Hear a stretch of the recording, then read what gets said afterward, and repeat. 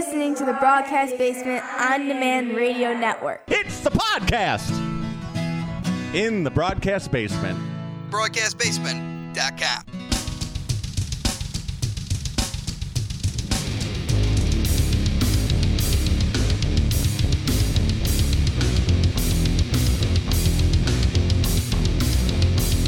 Coming to you from the Windy City Slam Studios in the southwest suburbs of Chicago, this is Windy City Slam Podcast. Welcome on in, everyone. Mike Pankow here, the founder and editor of WindyCitySlam.com and the host of Windy City Slam Podcast.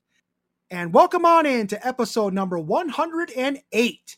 And very excited to welcome, for the very first time on the show, one of the biggest guests we've ever had in the history of this podcast. Was so excited to be able to interview him over the last few days. He's coming to the Chicago area this coming weekend. He is former WWE superstar Zach Gowen, and he'll be appearing at Second Wrestling. We talk about that show. We talk about some of his WWE career, some of the obstacles he's had to overcome in his life, and so much more. It's a great conversation, and I cannot wait to share it with the audience this week. All right, in just a few moments, we will take a spin around the wrestling world right here on Windy City Slam Podcast. Stay tuned. Wrestling fans often talk about psychology in the squared circle. But what about your individual psychology and mental health? The counselors at True Heights Treatment offer in-person or virtual appointments. To learn more, go to www.trueheightstx.com or give them a call at 708-248-7039. All right, welcome back to the show.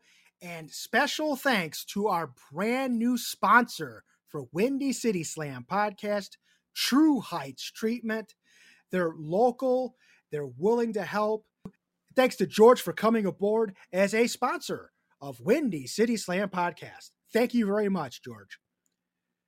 All right, before we get into the wrestling news for this week, I just want to reflect for just a moment. 25 years ago this week, my father, Dan Pankow, passed away, and it was a heartbreaking moment for me. And even today, when I think about him, it still breaks my heart, even though it's been 25 years. I mean, it gets easier over time and over the years, but you never forget. And he's the main reason why I love professional wrestling. He got me involved in it. We started watching the programs on TV, WWF, NWA, AWA on ESPN, even the local company like Windy City Wrestling on Local Access, on Sports Vision, the World Class Championship Wrestling with the Von Erichs. My dad really got me into it. He took me to a WWF house show for my 17th birthday back in 1992.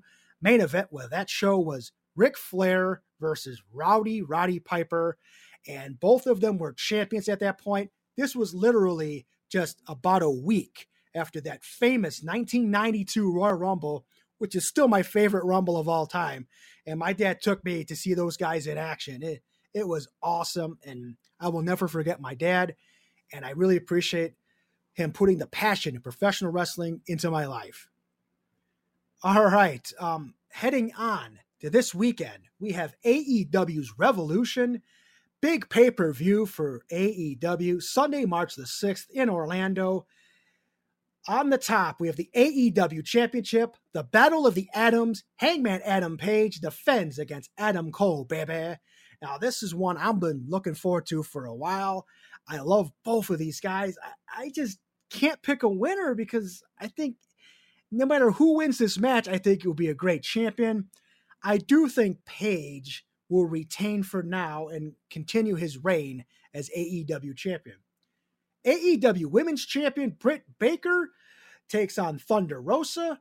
This should be Britt's most daring challenge for that title. I could totally see Thunder Rosa coming out with the championship. Rosa is awesome. Obviously, I've met her a few times. She's also the Warrior Wrestling Women's Champion. This is going to be a terrific match. And speaking of terrific matches, They already brought me into the building for this one. It's a dog collar match between CM Punk and MJF. Now, Punk has vowed to make MJF bleed. I think we will see MJF bleed. Now, MJF's trying to play the sympathetic card, thinking Punk was a prick to him years ago with his little meet and greet. And I don't know. I mean, MJF is really manipulative, and that's why he's such a great heel. So I think Punk's still going to kick his ass, but it should be a fun match to see and a story to tell. Bryan Danielson takes on Jon Moxley. That's going to be a lot of fun.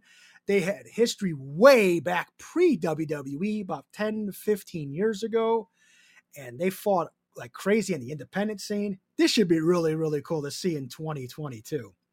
Chris Jericho takes on Eddie Kingston. Then we have the AEW Tag Team Championship. Jurassic Express defending the titles against Red Dragon, Bobby Fish, and Kyle O'Reilly, against a third team to be determined, which should be really interesting. I have a feeling it might be the Young Bucks, and that should be determined this week on Dynamite. We'll see what happens there. TBS champion Jade Cargill will defend against Ty Conti. Andrade El Idolo, Matt Hardy, and Isaiah Cassidy will take on Sammy Guevara, Sting, and Darby Allin in a 6-man tornado tag team match. And this is a match I'm really excited about, the Face of the Revolution ladder match. Some great people in this match. I love Keith Lee, obviously. I think he's going to win. But Wardlow's in it too, another awesome specimen and a really cool guy outside the ring. Powerhouse Hobbs and Ricky Starks of Team Taz are in it. Plus, everybody's favorite, maybe not mine, but pretty much everybody else's favorite, Orange Cassidy. And then a 6th person to be determined. So this could be a wild card of sorts. You never know. Could it be Johnny Gargano? Could it be Claudio Castagnoli? It could be anybody at this point. It could be somebody already on the AEW roster. I guess we'll just have to wait and see and find out. So that's going to be a pretty cool show on Sunday, AEW Revolution.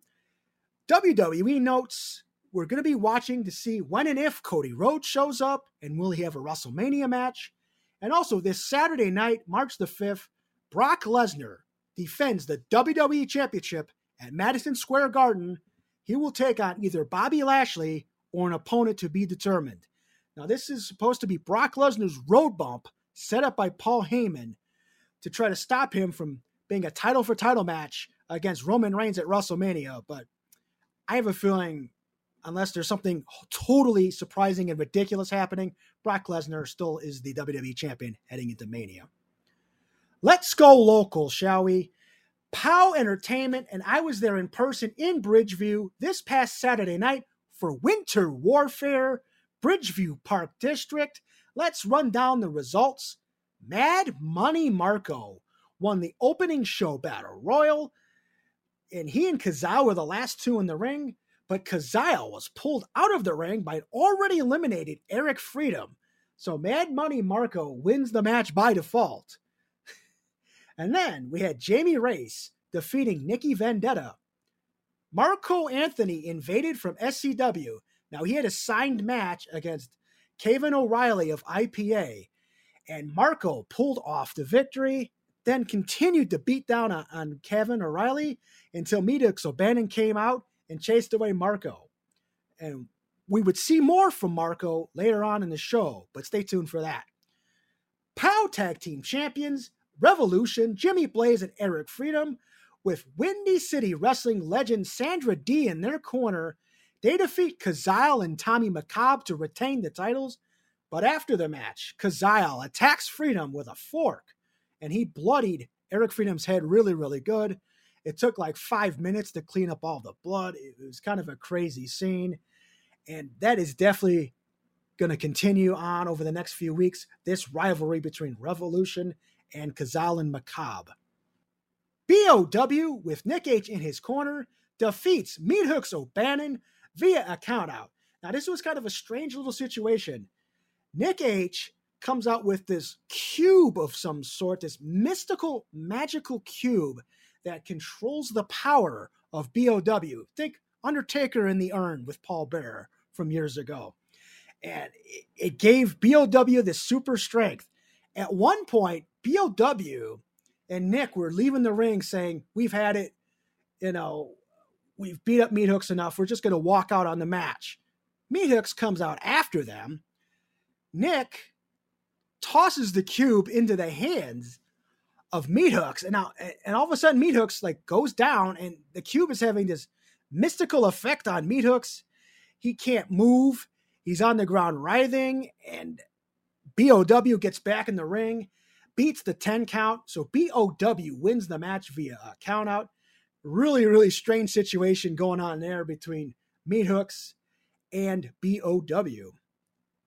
And now Axel Abrayo defeats Mike Idol with Roxy in his corner. So Roxy and Joey Roth's BMI do the split with Abrayo and Vendetta.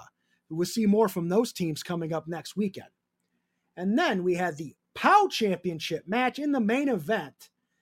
Scott Spade defeats Mateo Valentine as a result of a pinfall. But it was a little convoluted before that. Now, Tiny was in Scott's corner for the first part of the match. And in fact, Tiny just waffled Mateo Valentine, laid him out. Referee saw it, disqualified Spade, and it appeared that Spade was just going to walk out with the DQ loss and retaining the title. But Commissioner Chris Hedford comes out, says, not this time. We're going to have a clear and decisive winner. I'm restarting the match. And then he ejects Tiny from the arena. So then it's one-on-one, no outside interference, Scott Spade and Mateo Valentine. It was a hell of a fight, a hell of a match, but Spade overcame Valentine, and he earned the pinfall at the end of the day without any nefarious tactics. However, after the match, SCW's Marco Anthony rears his head again, comes out, jumps on Spade, puts the boots to him. Mateo Valentine, groggy, gets up, sees the beatdown in progress, and as a good person that Mateo is, he goes in and helps Scott Spade and proves that he's Team POW through and through. And now I'm going to play some footage, courtesy of this past Saturday night at Winter Warfare, of the post-match with Scott Spade and Mateo Valentine. Lost a lot of belts. See a lot of people come and go. See a lot of people that don't deserve to be in this business. But then I see people that do deserve to be in this business. This is our third match back together. And you know me, I like a good fight. And you put up a good fight in all three of those matches. For these two of the most prestigious belts in the country. And what you just did right there told me that you're in a fight against SCW on the power side.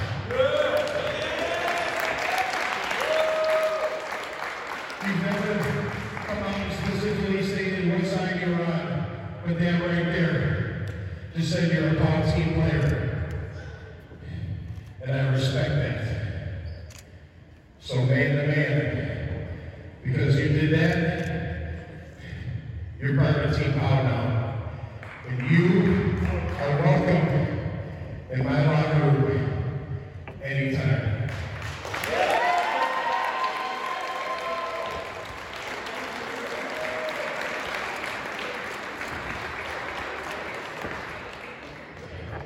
The fans are yours.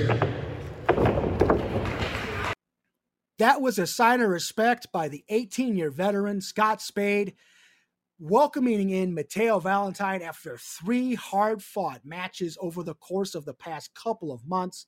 And now it's kind of a little bit of a synergy with the POW locker room, and that should be a huge thing going into next weekend's POW event.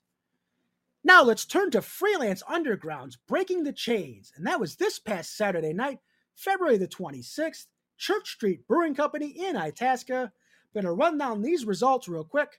Freelance Independent Championship main event match. Storm Grayson retains the title over Lainey Luck. It was a hell of a fight. Lainey showed some frustration, couldn't get the job done, and even after the match, it appeared that she was going to hand Storm the title. She did the old Charlotte Flair and just dropped it in front of Storm Grayson and stormed away with like a little baby with a temper tantrum. So maybe, like in Zillow Pro, we're seeing Laney Luck kind of turn to the dark side in Freelance Underground. Stay tuned for that.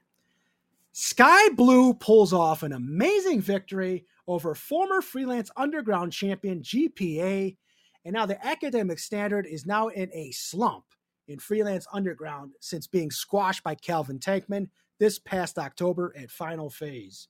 Huge win for Sky Blue, and now GPA will be regrouping in Freelance Underground. Freelance Underground Tag Team Championship, the Brothers of Funstruction with Frank DeClown in their corner, they defeat the Philly Marino Experience. Project Monix defeats Aaron Payne in the Project Monix Open Challenge. Then Matt Nix scores the victory over Chico Suave, and that earns Matt Nix the right at a future match, a rematch with Project Monix very, very soon. Cole Radrick defeated one half of Pick and Pop, Coda Hernandez. In tag team action, Torero and Manny Cortez defeated the Bitcoin Boys from AIW in Cleveland. And JJ Garrett defeats August Matthews. And if you missed Freelance Underground Breaking the Change, that is now available on IWTV On Demand. This past weekend, last Saturday night, Crash Tested Wrestling Flatline. The fallout of that show, including Steve Arendt, is now the new general manager of CTW. That should be pretty interesting going forward to see what Steve Arendt does over at Crash Tested Wrestling. This past Saturday night, we had GLCW's Release the Titan at Circle B Recreation up in Cedarburg, Wisconsin. That's David Hero's promotion. And he brought in a special guest, the Titan himself, Adam Scherer, formerly known as Braun Strowman in WWE. And here are the quick results of the card. And this is courtesy of Jordan Cross. And again, we thank Jordan Cross for all his help and assistance over the past few months with Windy City Slam. We really appreciate it. Eric Darkstorm defeats One Man Dynasty Darius Luttrell. TW3 gets the victory over JT Funk. OVW National Champion Jesse Goddard defeats Joey the Jet Avalon. Sierra goes over on Hollywood Haley J. Tony Gunn knocks off Jordan Cross. And in the main event, Luscious Lawrence, Dustin Jackson, and Mahabali Shira, they defeat Ryan Cross and Jeff Luxon, as well as GLCW champion Backwoods Brown in a 6-man tag team match. And they had a little bit of help from Adam Scher as well. And if you check out Dr. Jeff Luxon's Instagram and social media, you will see poor Jeff being hoisted up into the ceiling of Circle B by Adam Scher, the monster himself. And there were a few ceiling tiles that took a hit over in Cedarburg, and David Hero is probably paying a couple of extra bucks to get those fixed afterward.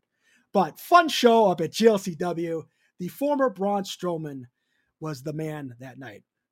Also this past weekend, we had Zillow Pros Level Up, and that was Turner Hall Ballroom in Milwaukee. And I have results for this show, but I'm not going to get too specific because out of respect for the Zillow Pro management, Matt and D-Ray, I'm going to go ahead and not spoil the actual results, but promote this coming Sunday, March the 6th on Fight TV. You will be able to see Zillow Pros Level Up, and you'll see Blake Christian against Project Monix. You'll see GPA as the Zillow Pro champion against a surprise opponent. You'll want to see that. That was very cool. Laney Luck defending the Zillow Pro Women's Championship against Kylie Ray. And then the Battle of the Big Men, Big John Crowley and Beer City Bruiser, got a little interesting after the two guys kind of fought a little bit. It kind of evolved into something a little bit bigger, but I won't spoil it. Check it out Sunday on Fight TV, Zillow Pros Level Up. Heading into next weekend, another huge wrestling weekend around the Chicago area. First off, Thursday night, March the 3rd, Freelance Wrestling presents Flawless Victory at the Emporium Arcade Bar in Logan Square in Chicago. The only match announced so far and we're going to mention this real quick, Project Monix and Pick and Pop, Darius Luttrell and Cota Hernandez, take on the Bang Bros of Davey Bang and August Matthews and Xavier Sky. Plus, you'll see GPA, Storm Grayson, Kylie Ray, Laney Luck, Blair Onyx, Acid Jazz, and more. So check that out. It'll be a very intimate setting. Limited tickets available, so hurry up and get those tickets while you can. This Saturday night, as we talked about a few weeks ago with our special guests, Coda Holiday and Jax Johnson, check out that show if you haven't already. It's NLS is for everyone. Saturday night, March the 5th, Berwyn Eagles Club, bell time 6 o'clock, doors open at 5. Matches include All Day Marche Rocket versus Chicago native Don't Die Miles, who will be wrestling for the first time in the Chicago area. So that's going to be very, very exciting. We have Saban Gage against Anthony Henry, Coda Holiday versus Ziggy Haim, Jax Johnson versus Acid Jazz, the Ice Pig Vic Capri versus Stu Montgomery. Davey Bang is now the new opponent for Cameron Saturn. For the Enjoy Championship, the Dad Bod Demigod, Joey Mayberry, takes on MV Young. Triple threat match, Mateo Valentine versus Russell Rogue versus Aesop Mitchell. 4-way tag match with CNC Destruction, Alpha Zeta Zeta, the Von Engelins, and Adam Stallion and Kid Bandit. 5-man scramble, we have Axel Rico, Mario Pardua, Angelo Carter, Chongo, and Lobo Okami. And also the hard-hitting Gary J takes on Eric Schultz. Also this Saturday night, POW Entertainment comes back to Rumpold's at Twin Lakes, Wisconsin. We have POW versus SCW in a tag team main event. Noise, Booze, and Tattoos. That's Scott Spade and Rough Crossing with Tiny in their corner. They take on Max Holiday and sharpshooter James Creed with Hunter Payne in their corner. So they represent SCW in a tag team war. And for the POW Tag Team Championship, Revolution has a rematch with Kazile and Tommy McCobb. Then we have Joey the Pitbull Chi-Chi versus Paulie Tomaselli. And in another rematch, BOW with Nick H takes on Meat Hooks O'Bannon. And in yet another rematch, we have Kevin O'Reilly against Marco Anthony of SCW. And the winner gets a tag team title match in the future with these three teams in a triple threat match. Bad Hombre Cartel goes against Nikki Vendetta and Axel Abrayo, and against BMI, Jamie Race and Mike Idol, with Joey Roth and Roxy in their corner. And finally, Second Wrestling, and we're going to talk a little bit more about this in a few moments with Zach Gowen. But Second Wrestling's Flood Zone, Sunday, March the 6th, Bernard Weinger JCC in Northbrook. Doors at 1 p.m., bell time at 2. Still tickets available for this great event. Special guest appearance by none other than WWE Hall of Famer, the Birdman, Coco Beware. Plus, we have the semifinals of the Second Wrestling Championship Tournament. Dak Draper takes on Eric Cannon, and Billy Starks faces Riley Jackson. Plus, you will see Zach Gowen, Laney Luck, Darren Corbin, Pick and Pop, Blair Onyx, Cold Stone Tim Boston, Minnesota Wrecking Zoo 2.0, and more. And this is just for me. You might even see Trevor Outlaw running around somewhere, as he's been a correspondent for Second while he recovers from his knee surgery. So we'll see if maybe Trevor gets a word or two in edgewise this Sunday at Second Wrestling. All right, that's a lot of wrestling talk, and we have coming up in mere moments our special guest, former WWE superstar Zach Gowen. Stay tuned. Want to get more customers for your business? Promoters, do you want more exposure for your upcoming event? Windy City Slam Podcast can be your tag team partner. Advertise with Windy City Slam and reach wrestling fans in the Chicagoland area and in the Midwest. Message us on Facebook, Instagram, or Twitter, or email Mike Pankow at WindyCitySlam.com. That's MikePankow at WindyCitySlam.com.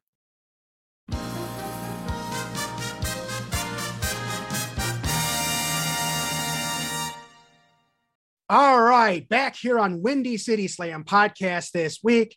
So very, very excited to have for the very first time on our show this special guest. He's headlining Second Wrestling's Flood Zone on Sunday, March the 6th in Northbrook.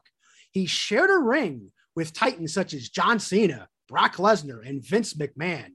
For the first time on Windy City Slam podcast, I'm very excited to welcome former WWE superstar Zach Gowen. Zach, how are you doing? I'm doing good, Mike. Thanks for having me. I appreciate it. Yeah, thank you so much for coming on. So, coming to Chicago on Sunday, March the 6th for Second Wrestling. Now, is this the first time you've been in Chicago in a while? Yeah, I think the last time I wrestled in Chicago was for freelance wrestling at the Logan Square Auditorium, I believe. And this, yes, which is a beautiful venue for professional wrestling. And Chicago has some of the best fans in the world, really bar none. You know, some of the most enthusiastic and vocal fans, you know, and as a performer, like we feed off that energy. So going to towns like Chicago or Toronto or even Milwaukee, to feel that kind of energy is always a treat, man, as a professional wrestler. But yeah, so that was back in maybe 2018 or 19 or something like that. So it's been a number of years. I'm looking forward to getting back to Chicago for sure. Yeah, and you've also wrestled for AAW over at the old Berwyn Eagles Club as well, from what I've seen. A long time ago, man. I'm a former AAW tag team champ with my man Crotch. Oh, wow. Shout out to Crotch, Chicago legend, man, Chicago's own. That had to have been back in like 2007, dude. You're going in the Wayback Machine with that, man. I'm talking, who is there, man? You got Tyler Black, Merrick Brave, the Michigan Invasion, Keith Walker, Robert Anthony, all those dudes, man. You know, like I said, man, Chicago's always had a really healthy scene when it comes to professional wrestling, and it's something that I've always appreciated very much. All right, so we're going to talk a little bit about Second Wrestling's Flood Zone. That's Sunday, March the 6th at the Bernard Wenger JCC. That's 300 Revere Drive in Northbrook, Illinois. That's north suburbs of Chicago. Doors at 1, bell time at 2. Special guest appearance by none other than Zach Gowen, as well as a special guest appearance by the WWE Hall of Famer Birdman Koko B. Ware, which was just announced within the last few days. Very excited about that. Plus, we're going to see the semifinals of the Second Wrestling Championship Tournament, Dak Draper versus Eric Cannon, and up-and-coming young Billy Starks against Riley Jackson. So how did the arrangement with Second Wrestling come to be? I'm not really sure. I don't know. I met the promoter, Jeremy, Rabbi Jeremy. Yep. Maybe last year he reached out, maybe through Eric Cannon, something like that. Just how anything comes out in life is through relationships, you know, and it's through, you know, people that you know and grow to know and grow to trust. And, I was on Rabbi Jeremy's podcast. I think that's probably what started this whole thing, that led me to him booking me for his wrestling show, which is something, you know, that I've gotten to know from him over the past year or so since knowing him. Stand-up guy, professional, you know, and listen, man, as I get older, I turn down a lot of bookings simply based off of, man, I'm not really sure this guy or this gal knows, you know, what they're doing to the extent of what needs to be done in order to run a successful wrestling promotion. And so it's not really worth my time as a father of 3, and I have a full-time commitment in other areas of my life. That for me just to go out and wrestle, I've been doing this thing for 20 years now. Yeah. I've wrestled everywhere. You know, I've been hopping on one leg for 30 years. It's like, I can't really give my body away to everybody who asks. And so it's important for me to build that trust, especially with the promoter, before saying yes to an event, such as what we're doing in Chicago, on May 6th. March 6th. Did I say May 6th? Yes, you did. Brother, it's 8:00 Eastern time. You know what I mean? I've been up since 6 a.m. with the baby. Oh yeah. I have the two other children, my wife, of course, all of the duties. This is like once the kids go to bed, this is where my brain shuts off, whether I want it to or not. Yeah. You know what I mean? So I apologize. Yeah, March 6th in Chicago for Second Wrestling. Not a problem at all. Totally understandable. So yours is a very inspirational story. You lost your left leg due to cancer at the age of 8. And now that when something like that happens to a child, you tend to grow up a lot faster, and then you kind of lose that childhood innocence. So what was that experience like for you growing up, going through the years? Well, it was challenging and it was traumatic, you know. I knew that I was really sick, and I knew that I spent a year of my life in a hospital bed. I knew I was in a lot of pain, specifically from the amputation of my left leg. And I knew once they let me out that I didn't really I didn't feel like I really fit in anywhere. You know, I couldn't run and keep up with my friends playing sports. I felt defective in a lot of ways. I felt different, you know, than most of the other children. And that part, that's the part that kind of lingers for a long time, or that, you know, gets ingrained in your psyche. But luckily for me, I had one escape, and that was my love of all things professional wrestling. You know, when I tapped into the magic of professional wrestling, I didn't feel the inadequacies that I was in at that moment. All of that went away. The anger I had towards my father for not being there, that went away. The pain that I felt from having cancer, from losing my leg, from not really fitting in, all of that went away as well. And so that's really cemented my love of professional wrestling. And luckily for me, that love, really starting at 8 years old, kept growing and growing and growing and evolving as time went on. And I'm still in love with the business of professional wrestling just as much as I was when I was 8 years old. You know, most kids kind of grow out of wrestling at a certain point. You know, not me or you, Mike. We didn't. You know, like when 14, 15, 16 years old kind of rolls around, and then all of a sudden there's other interest, you know, like there's girls, and then there's going out to the movies, and there's parties and all of that. I didn't have any of that. And so maybe if I got the attention from the girls in high school or something, that would kind of diminish my love of professional wrestling, but I didn't get any attention. So my love of wrestling kind of grew. And then that love turned into a passion, which turned into an obsession. And so, you know, at 18 years old, when I had the opportunity to actually get inside of a wrestling ring for the first time, oh my God, that was life-changing, you know? And I remember the feeling that I felt when I stepped foot, pardon the pun, in a wrestling ring for the very first time. And I still get that feeling every time I go out in front of a crowd and perform. And that was Truth Martini that trained you at 18. Yes, I was Truth Martini's first student. Wow. So this would have been June of 2001 or something like that. Yeah, it had to be, because I graduated high school. And like 2 weeks after I graduated in June, I started training to be a wrestler. And now he's got like the best professional wrestling school in the Midwest, by my estimates. So he's doing well for himself. And yeah, I owe a lot of my success to Truth Martini, because I don't know how many wrestling trainers, upon seeing me for the first time hop into a wrestling school, would have been like, hey, come on in, you can do it, man. You know, I'd be willing to bet that most of them would have politely told me to go kick rocks, you know, somewhere else. And so I'm always grateful for Truth for giving me that opportunity and having the foresight of seeing that there might be something there. Now, with Truth Martini starting your career there, you kind of had the rocket ship tied to you about within a year or so. You were in WWE on SmackDown. It's really, really crazy how quickly you ascended to the big time. Now, what caught WWE's attention when they were scouting you? Yeah, it was insane. They didn't scout me. In fact, they signed the wrong one-legged guy. Oh, God, that's right. only in professional wrestling. They were motivated to sign me because TNA was trying to sign me. And so I had an opportunity with TNA. It all stemmed from a dark match, from a tryout match that I had with TNA, literally like 6 months into my wrestling career, which is something that would never ever happen nowadays,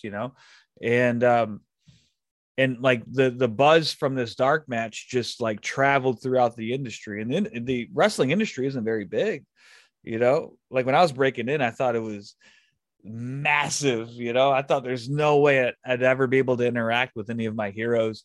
But no, word traveled really, really fast. And from the buzz of this dark match, this tryout match that I had with TNA, that caught WWE's interest. And they called me up and offered me a contract based sight unseen, just based off the only knowledge they had was there's a guy, he's got one leg and he had a really, really good match.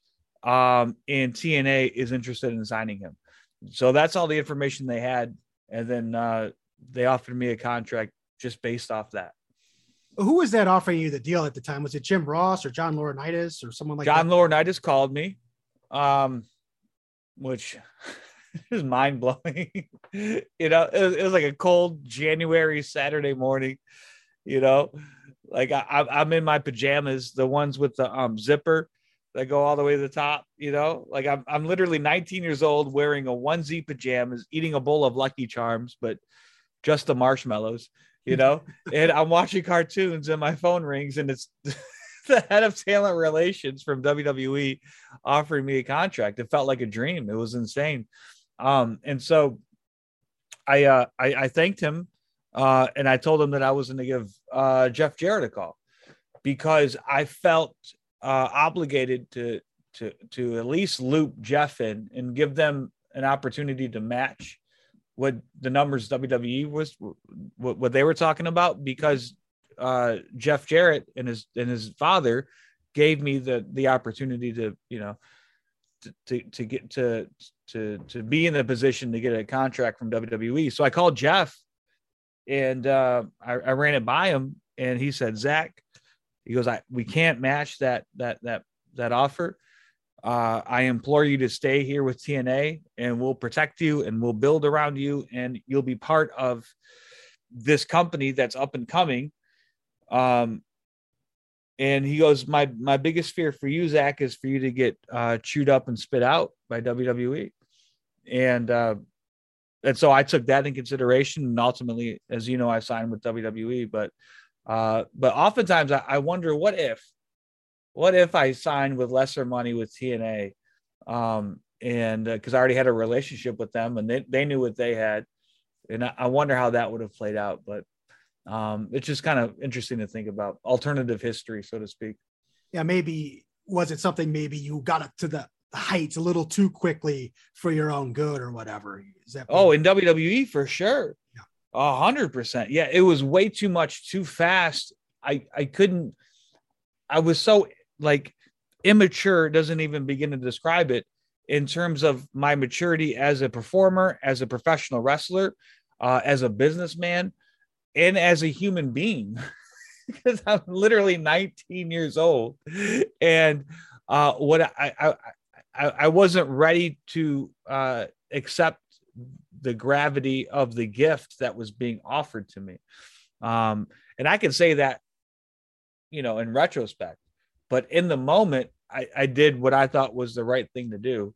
And I still have zero regret signing. Like the last thing I want to do is come off as like, oh man, they signed me too fast. I don't want to be complaining that I got an opportunity to work with Hulk Hogan and Roddy Piper and Vince McMahon and John Cena and The Big Show and Matt Hardy and all of my heroes. I don't want to sound ungrateful at all, but you're absolutely right. It was way too much too soon for me to fully appreciate the gift that was being handed to me. No question. You ended up only staying for not even a year, right? From what I saw. Right. I signed a 3-year contract, and I think when they released me of my contract, I had been under contract for a little over a year. However, in terms of me being on television, I was only on television for about 6 or 7 months, something like that. Now, I actually watched, doing some research over the last couple of days, I watched your match with John Cena from 2003 on SmackDown, and I was just blown away by the great psychology and story the match told. You were obviously the underdog, and Cena was this brash, cocky musclehead. He's totally full-on thugonomic Cena at that point. It was just a great story, well laid out match. Now, what do you remember about being in the ring with John? I remember how hard he hit. It's like how big and strong he was, like some guys like, and obviously at that time in WWE, everybody was bigger than me, but some guys just in their mechanics and the way they, their timing, they can make it look extremely devastating without actually like knocking my head off. But John Cena wasn't that. At that time, he was just brutal, just big and strong, and you felt every pound of it, But I loved, like, at that time, John was starting to get hot. So he was, like you said, doing this basic thugonomics, coming out and rapping. Like, he was, even at the house shows, getting like some superstar reactions. And everyone kind of knew in the locker room, and just meeting John, first of all, John's, I believe, the greatest of all time. I put him above Hogan, above Flair, above Steve Austin, above The Rock. He's my number one because the amount of success that he's had over the number of years, thinking about like how many weekly television shows WWE has, like how overexposed they are as opposed to what they were in the 90s or in the 80s. You could argue it's easier to be on top if there's only 4 pay-per-views a year. Like I could make that argument, and for him to be the man since 2005. And to me, I think like it takes a really special talent. And so I love John Cena. I also love all the work he does with the Make-A-Wish Foundation. He's granted more wishes than anybody else in history, and he's a superhuman, man. He's incredible. But wrestling him, so at that time, like he's one of those guys who would walk into the locker room, and he had already just had a certain aura or a charisma about him, where you think to yourself, "Oh man, that guy's the man." Even before he was the man, like you would think, like this dude's the man, and so everybody could see it really before it happened. And so I'm super happy for all of his success, and I'm really proud of that match too. Because at that time and when I say we, I mean me and WWE, we were figuring out like, how's this going to work?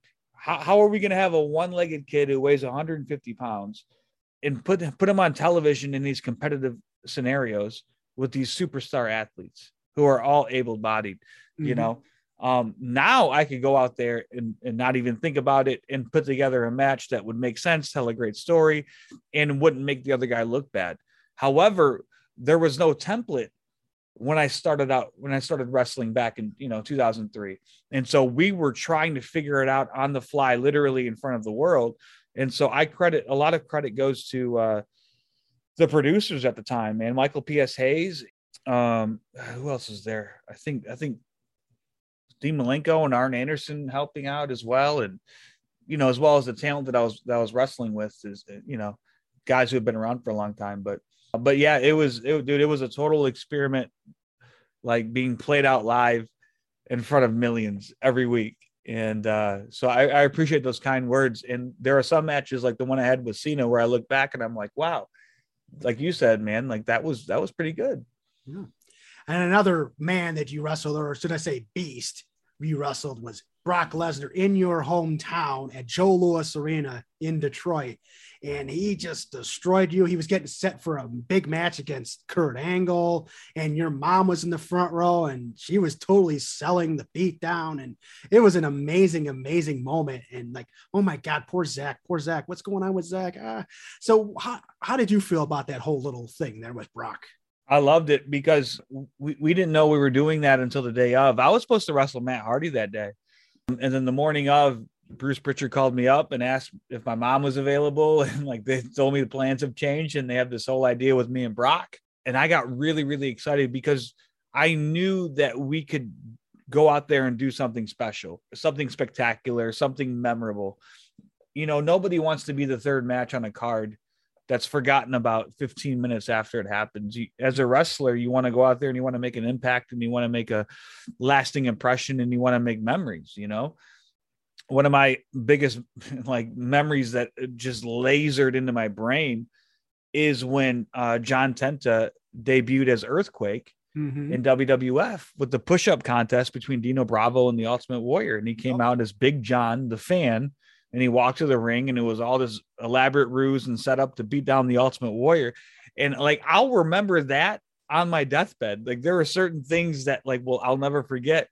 And, 20 years later, I still get asked to this day about the match with Brock Lesnar, or about when he threw me down the flight of stairs when I was in a wheelchair, and it's like that. How cool is that I was able to be a part of something that would, created a memory for someone that lasts forever, that people will still talk about even after I'm gone, hopefully not anytime soon, but it feels really nice, and I'm grateful to be a part of something that special.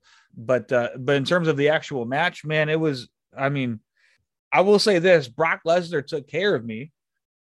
It could have been a lot worse, and if it wasn't for Brock Lesnar's professionalism, then I could have seriously been injured in that. There's no question about it. And so all credit goes to Brock for keeping me safe. And I love that man, and I'm his biggest fan. As weird as that may sound, Zach Gowen is Brock Lesnar's biggest fan, and I have been for a long time. Yeah, one thing that kind of stuck with me watching the very tail end of the beatdown, you getting loaded up on the stretcher, your mom jumps the guardrail, she's walking with the paramedics back to the back, and then Brock comes up and tries to dump you. It starts dumping you. Your mom just unleashes a chop on him. If you actually look at it real close, I just thought it was hilarious, and Brock totally no-sold it, of course, but man, your mom is really into it there. Yeah, the credit goes to my mom too. That was not in the script at all. That was just strictly improv on her part in the moment, believing it, and just how would a mother react to the situation. And she nailed it. My mom was great. She's a natural. It was terrific. Yes. Thank you. Yeah. And of course you were in WWE, you had the spotlight on you. You had some of those great matches and moments with some of the big superstars, but there was also kind of a darker side of your time there. And you had some issues while you were there as well. Could you walk me through what happened in your personal life and how you kind of rebounded from that? Yeah, for sure. Well, it goes back to my immaturity and my inability to, handle the responsibility of being a WWE superstar and everything that comes with that, And so I wasn't able to conduct myself as a professional in terms of my attitude, in terms of how I acted out in public, not showing up on time to certain events, showing up under the influence to other events. I was a 19-year-old kid thinking that he was a rock star. And I'm like, oh, this is what I'm supposed to do. I'm a TV star. I'm supposed to go out and trash hotel rooms and stuff like that when you're really not. You're supposed to conduct yourself as a professional and make it to the next town and make sure, show up to work on time and make sure your opponent's safe. That's kind of what you're supposed to do as a WWE superstar. But I didn't have the maturity level to conduct myself that way. And over a period of time, I rubbed a lot of the locker room the wrong way, and I rubbed the office the wrong way as well. And at a certain point, they said to themselves, hey man, the juice ain't worth the squeeze when it comes to Zach Gowen, so we're going to have to let him go. And that's what happened. They released me from my contract about a year in. So how did you get yourself out of that? Oh, well, after I was released, man, I was lost for a long time. There's no question about it, because my you have to understand, my whole life was geared toward being Zach Gowen, WWE superstar. Mm-hmm. That was my entire identity. And then when you take away the WWE superstar title, then who is Zach Gowen? And that question I couldn't answer when I was 21 years old. I had no idea. And so I looked for an answer in the bottom of liquor bottles and prescription pill bottles and, a lifestyle that was quite destructive and painful for not only for me, but for the people who love me and people who were around me and supported me for a long time. And it was just a number of years of self-destruction to the point where I finally got to a point where I just said, you know what? I threw my hands up and I said, I can't do this anymore. Like I'm not able to manage my own life. I can't control this demon and this obsession that I have to use drugs and to drink. I don't know what to do. And I finally asked for help, which was the most important thing I could have done at that time, and it's amazing what happens. And this is one of the messages that I get to carry to over 100,000 students across the country as a youth engagement speaker, which is my main career right now. Mm-hmm.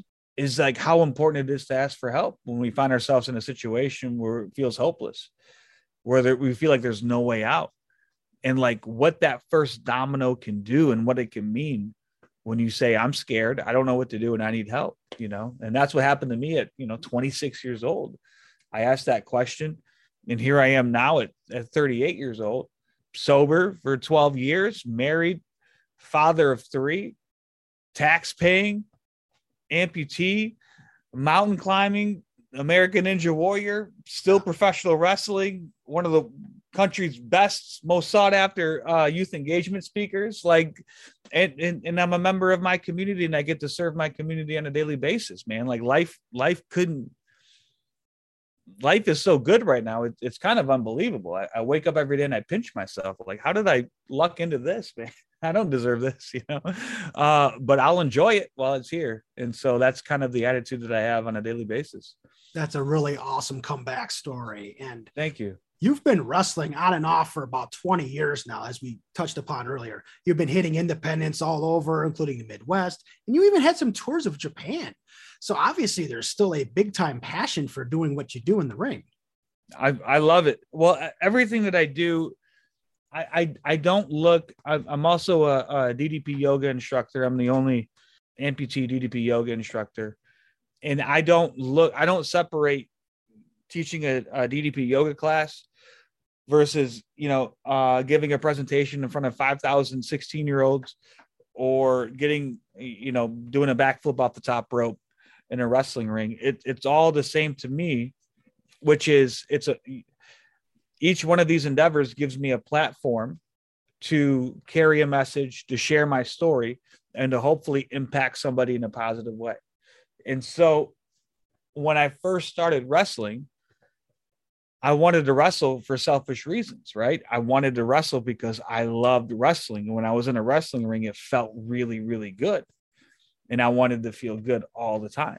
And so now through this evolution of my life, I guess, that is transformed into, I don't wrestle because it makes me feel good when I wrestle. I wrestle because I'm given an opportunity to reach somebody and to make a positive impact in their lives by sharing my story, whether it's, using my body as a wrestler, or it's through fitness with DDP yoga, or it's through sharing my testimony or my message with a bunch of students, using my words and my storytelling ability. To me, it's all the same.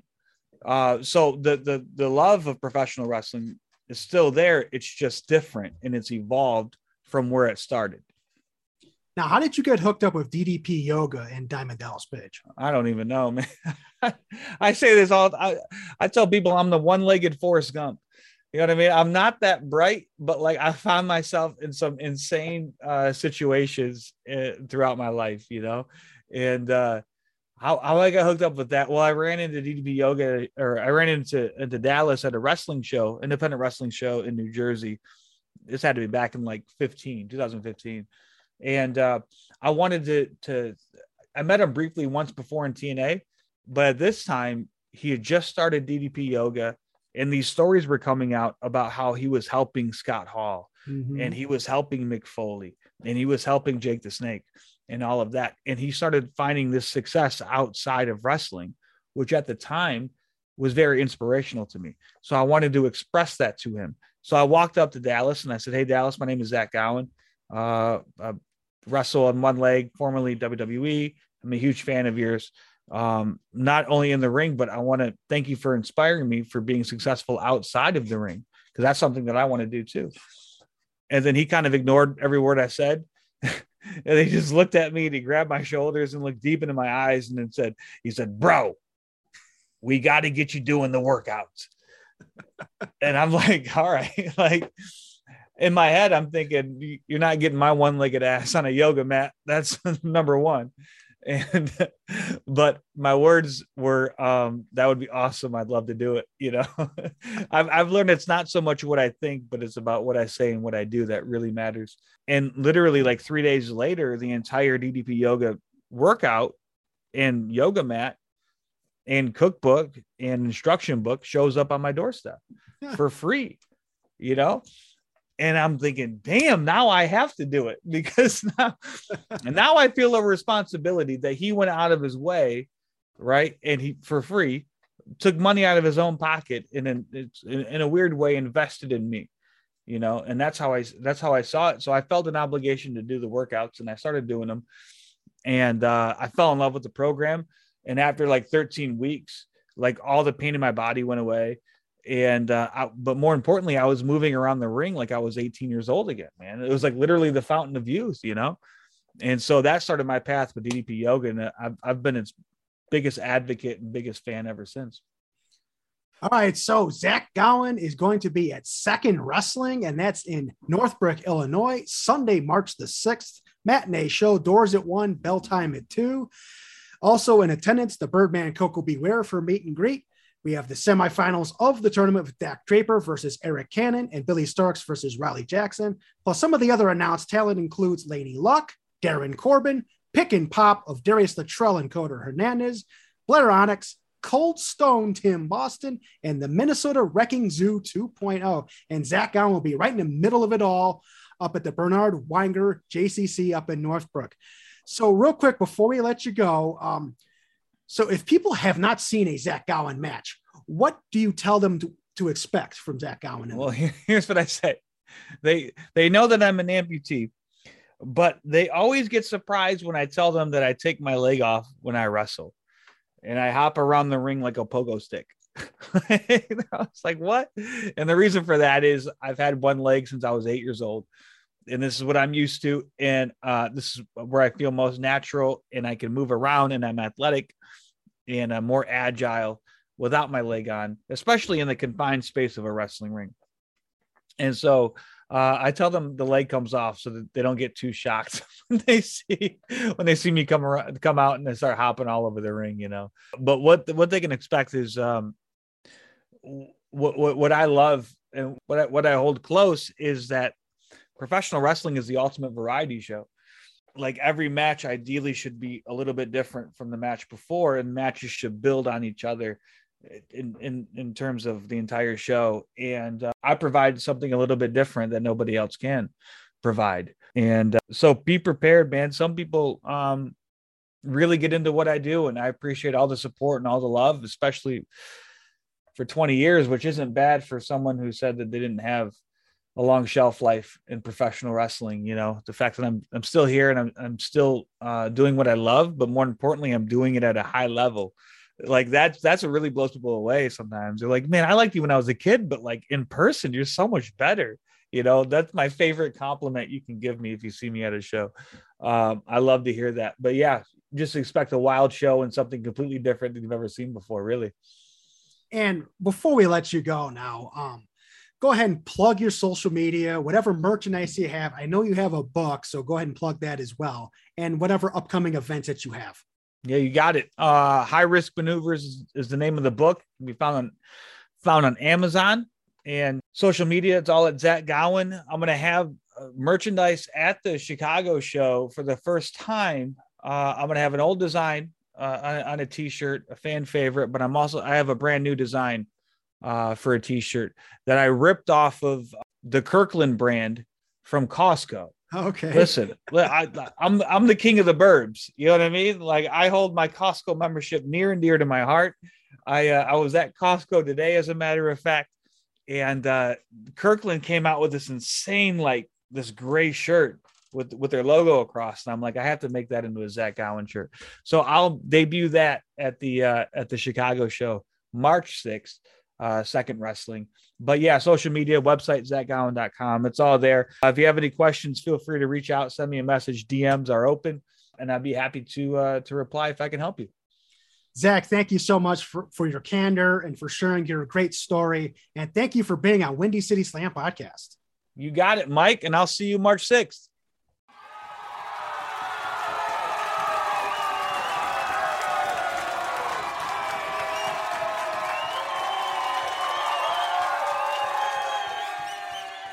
All right. I really enjoyed my time with Zach Gowen.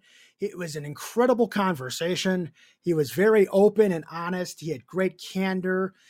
He had a lot of great stories to tell about his career in WWE and some of the struggles that he had to endure. And now he's got a great family life going on. He's an inspirational speaker. He's a life coach. Awesome to talk to Zach.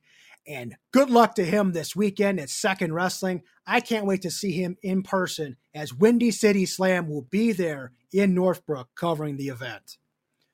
All right. Next week, we will talk local and national wrestling. Plus, we're going to try it again with this veteran of Chicagoland wrestling. Our guest next week, after he had to cancel a few weeks ago, very, very excited to bring in a 2-decade veteran in the business, long stints in several local promotions. He's the epitome of masculinity, the underwear model, Eric Priest. So join us right here next week on Windy City Slam podcast. So long, everybody.